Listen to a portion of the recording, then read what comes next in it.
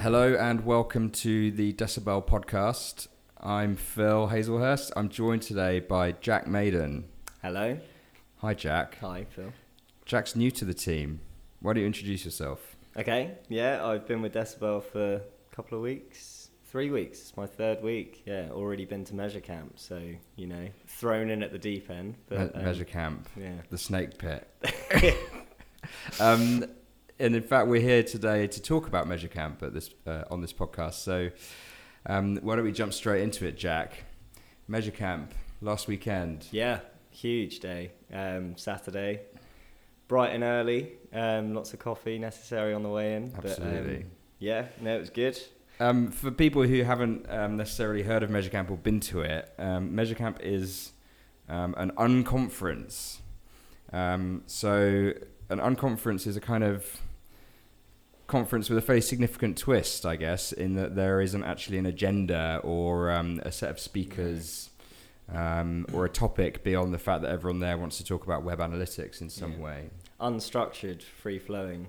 Very much unstructured, yeah. But out of the chaos emerges something quite effective, I think. Yeah, something occasionally quite beautiful. Something beautiful, in fact, yeah. Let's say it.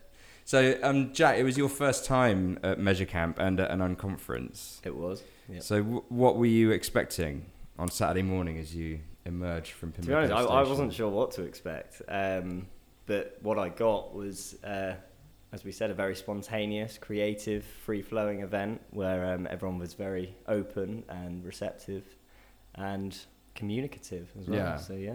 So, a lot of people there willing to share their ideas and encouraging others to host sessions and talk and stuff like so that. The way that an unconference works is that everyone turns up and there's no agenda for the day. There's just a big grid, like a timetable on the wall with a bunch of slots for sessions. And so there's kind of 10 rooms or something, and basically at a certain point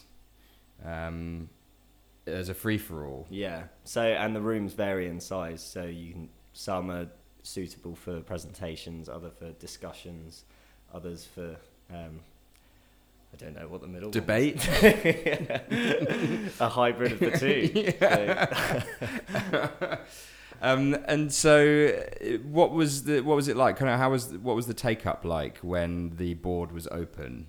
Yeah, I mean, there was a lot of urgency as we walked ran in some cases from the welcome talk for Peter O'Neill, the founder and organizer of the event. He announced. Props to you, Pete. Declared Great that event. The board was open and all people scurried. My memory of the day, one of my biggest memories of the day, was standing opposite the doors from the opening talk and seeing people kind of lined up like sprinters, waiting for the board to be declared open, and they literally ran to the board, but kind of with a sheepish smile on their face, as if to say, "I'm doing this, but I'm kind of joking. I'm not taking it that seriously." But they were taking it seriously. Oh, they were taking it very seriously. Yeah. Everyone wants to get that prime slot in their perfect room. And I think they're potentially a conspiracy that needs unearthing here as well, because did seem that the bigger speakers did seem to get the prime slots. So I don't know if they kind of... So do you think... Cozying up to people do you think they're being pre-event favoured by the organisers? Possibly. Wow. I don't know. Goodness me. I don't know. I mean, an unconference is meant to be a democratic exercise. Yeah, so. I would have liked to have signed up to the AT room, which had 120 people, but I just didn't get a look in. Had your slides lined up. Nightmare. I think this would send shockwaves through the industry if it was true. Maybe we should investigate. Maybe what you noticed actually is that the people who are bravest are the people who are naturally the best speakers. Yeah, and so they're the people that sign up for the big room because they know I can handle this. Yeah, I got some slides. I know how to command the attention of 120 people. Yeah, and they did a very good job. Sterling job. Well. Yeah. So, in terms of the sessions, what kind of stuff was being talked about? So there was a lot of kind of Google Analytics experts there, it seems. There were quite a few speakers on how to get the most out of Google Analytics. Like, for example, the first one I went to in the day was all about GA measurement protocol, which was a bit over my head, to be honest, because I'm not really an expert in Google Analytics. No, explain. Don't be humble, Jack. Explain. Oh, well, okay. So it's basically guy Grant Kemp. He was running a session on how to use any kind of data set or event tracking in measurement protocol, and you could get some quite cool predictions and trends and stuff out of it. So he used the X Factor as an example, and topical. Yeah, it was topical and engaging. Yeah, very popular. Yeah. What is this X Factor? All the kids are talking about. I know. Some new trend. I don't know what it is, but Grant had it, I guess. Grant, you got it. You're through to the next round. Yeah. That's a good idea. A kind of analytics X Factor. Yeah, possibly. Maybe we should look into this. Anyway, so Grant ran that session talking about X Factor and how you can predict the result of X Factor. Or I mean, yeah. Well, you can identify quirks in the data to help you maybe establish some trends. Interesting.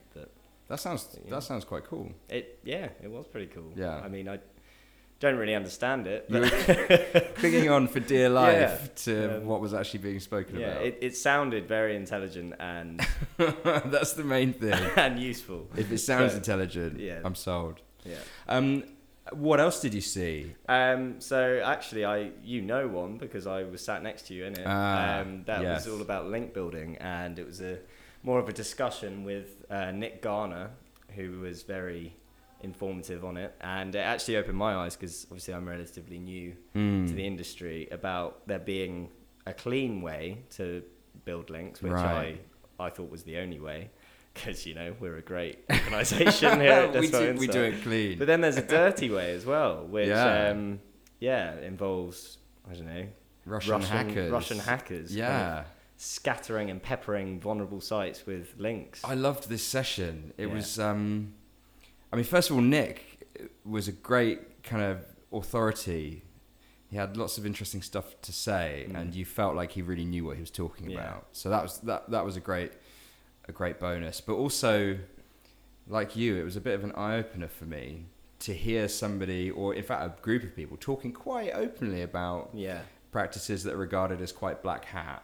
Should caveat this by saying that nobody in the room actually does any of that stuff. No, they just knew people. But they just knew people who did it. Yeah.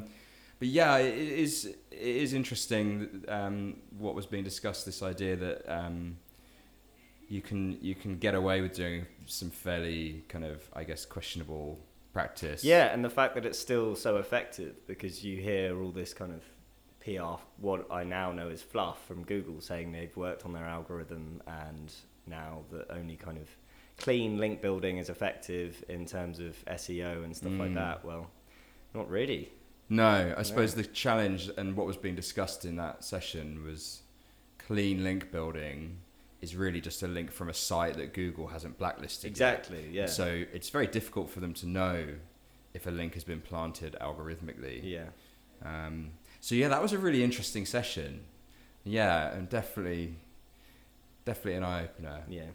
And then you also had your first ever experience of Mr. Craig Sullivan. I did, yeah. Long-time friend of Decibel Insight. Yeah. Hi, Craig. Hi, Craig, if you're listening. Great to see you on the weekend. I hope we're as engaging as you were up on that stage, Craig. Craig is a veteran of Measure Camp, and if you don't follow him on Twitter, listeners, he is at Optimize or Die. Yeah. Tells you a little bit about his ethos, really. Yeah. His Twitter very straight handle. talking. Very straight talking guy. Yeah. Something of a celebrity in the analytics world. Yeah, he is, and for good reason. He was up on that stage 3 times in the day. Yeah. 3 presentations. Apparently the limit was 2, so this adds to the conspiracy that I was talking about Craig earlier. Gets to just have his own set of rules. And he was up on that main stage twice as well. That's how Craig rolls it. He doesn't care. No, he doesn't. I mean, I didn't care. I saw him both times up on that main stage, so Yeah. It was a win for me. Craig's just sticking it to the man. 2 sessions. I'll do 3, whatever. So yeah, his first one was regarding A/B testing. So stupid versus useful A/B tests. His favourite topic. Yeah, he thinks some people get overexcited by investing in a tool and they just start using it on absolutely anything when they have no real reason to. Yeah, I've been there myself. Yeah.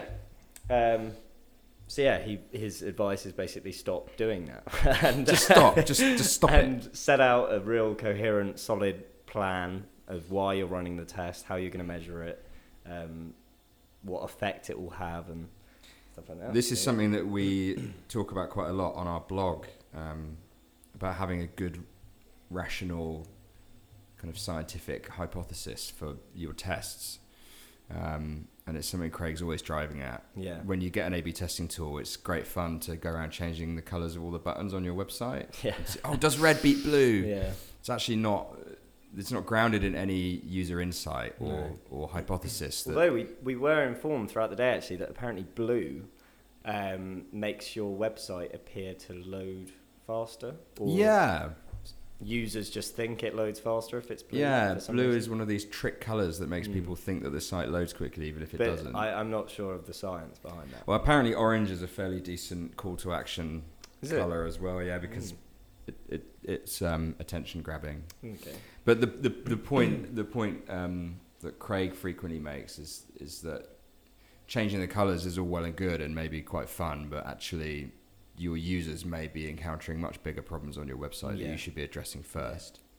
And very importantly with A/B tests as well is to make sure your data collection is actually functioning correctly, because if it's not, then A/B testing is just pointless because your data is wrong. So you need to set up your analytics correctly. And Craig was saying that in the last 300 kind of websites he's looked at, I think he said 95% of the analytics was incorrectly set up. So what kind of, did he give any examples of incorrect setup that you can remember? So I think tag management was all over the place. So not having your tags deployed properly, not having events configured. Yeah, I guess. just all sorts, basically, lots of little things. Yeah. He just said it added up to, to form the base layer of what he called a bullshit flowchart. So basically, Craig was swearing. He was. I'm shocked and appalled. Yeah. Yeah. So the bullshit flowchart. So the base layer is data collection. So if your analytics is incorrectly set up, then you're basically collecting bullshit, and bullshit flows upwards. So bullshit data collection leads to bullshit metrics, leads to bullshit reports, which leads to a bullshit dashboard on which you're basing bullshit decisions. So yeah. So Craig's words. Oh yeah, sorry. Big quotation marks. So the principle being that if you've not configured your analytics correctly, then it actually has a major ripple effect on everything else that you're going to do in the business. There's no point investing in an analytics program if it's not set up correctly. Seems sensible advice to me. Yeah. So that's Craig, and in fact, the other session we wanted to talk about briefly was another Craig session that I saw, where Craig was talking about UX testing and analytics. So what was he saying there? Well, it was. You've taken the role of the interviewer. I like it. Very good. Good initiative. Well, it was more of a focus group. Craig wasn't really presenting. He was kind of crowdsourcing ideas for his next presentation. Oh, really? Yeah, Craig, I'm on to you. Basically, so 3 sessions. He gets an extra session. Yeah, it's not even a proper session. This is what I'm talking about. It's just Craig just spitballing with the guys. Yeah. So Craig was asking people in the session what tools they use or would recommend to use if a new UX designer had started in their business. What reports would they show them from Google Analytics that would be useful? And pretty early on in that session, it became obvious that actually people thought that Google Analytics wasn't really the starting point for UX testing, which I think is probably fair. It's kind of a point that we're always making, that analytics tools are great at giving you metrics, but they don't necessarily show you behaviors. No. So then we started talking about behavioral tools like Decibel Insight. Other tools are available. And also about stuff like guerrilla testing. Craig's a big advocate of kind of going out into the real world and showing people your websites, seeing what they think, doing surveys, that kind of thing. So yeah, it was an interesting session. A lot of people threw around some good ideas, so I found that really constructive too. So yeah, good. It was good. How did you find it? How was your MeasureCamp experience overall? overwhelmingly positive. Oh, wow. I'd say. Yeah, if I had 2 words. Wow. If you want some more words, That's then high praise indeed. yeah, huge praise there. No, it was a great mix of experts, and obviously because it was on a Saturday, everyone wanted to be there. So Yeah. I felt some of the sessions when you walked in, and it was like a smaller discussion group. It reminiscent of a uni seminar, but people actually kind of spoke and contributed, which was refreshing, because I kind of, at first, when I went into that kind of environment, just lulled into student mode of, oh my God, this is awkward, I'm not going to say anything. Just sit there and listen. Yeah, yeah, but then people actually spoke and asked you questions, so it was nice, it was refreshing. I noticed there was more energy in the room in the morning than in the afternoon, generally. Yeah. Felt like in the afternoon, definitely post-lunch, slightly less discussion. Great lunch, by the way. Yeah, very well-catered event. Extremely well catered. Yeah, lovely lunch. What was your favourite bit of lunch? Probably talking to my Despo Insight team members. I don't know, catching up on the day. I meant food-wise, but sure, that was great as well. And you also got a free T-shirt, which is always always a bonus. Big pajama top that now. So they'll be upset if you say that. You're wearing yours right now. Oh yeah, sorry. That's great. So all in all, very positive. Enjoyed it. We'll be back next time. Yeah, certainly. March, I think. That's the Decibel Insight, among other companies, sponsor the event, so we're very proud to be associated with it and to help make it happen. Yeah. So yeah, big thanks to the organisers, and thanks for listening. If you've got any opinions about the show, if you went along, I thought you meant our show. Not you. I thought you meant our show here. Oh no, this show. No, I'd rather not hear your opinions on this show. Neither. Please don't share them. But any opinions on Measure Camp, about the sessions you saw, what you learned, what you enjoyed, then let us know. Tweet us at Decibel Insight. Yep. Or leave a comment. And yeah, we'd love to hear from you. So I think that's it. Yep. Thanks very much. Thanks, Jack. Cheers, Phil. Good to have you. Yeah, thanks. And we'll see you next time. Thanks for listening.